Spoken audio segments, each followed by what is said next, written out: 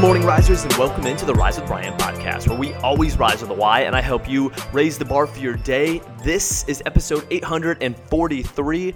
What do you want to be remembered for? I think we all owe it to ourselves to ask that question. Now, this episode was inspired by a book called Halftime, Moving from Success to Significance. I actually haven't read this book, but I've heard a lot about it, and I also have a summary of it, and we're going to talk through it today because it's extremely important. Hang with me. I know this is a little bit longer of an episode, but it's going to help you answer what I believe is one of the most important questions you could ask yourself. So here's what the book premise is all about. We have a first half and a second half of life with halftime adjustments. Picture a football game, same exact thing. Here's what Bob says. In the first half of life, there's barely enough time to go beyond second base. We're hunting, gathering, doing our best to provide for our families, to advance our careers, and to pass our beliefs and values on to our children.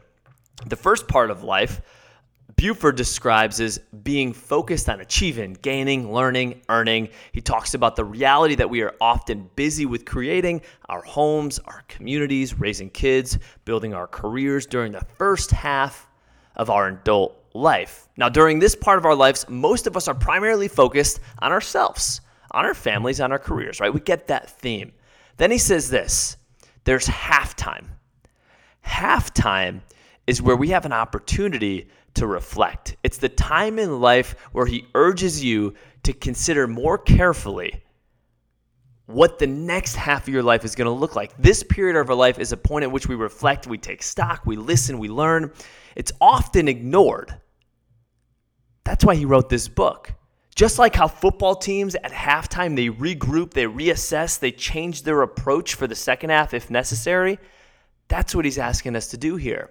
Well, in this halftime, which he says, I believe he says it's anywhere between your 30s to 50s is the age range he throws in there for halftime. So you've done the first half, you're accumulating, achieving, gaining, learning, compiling, earning, all of this.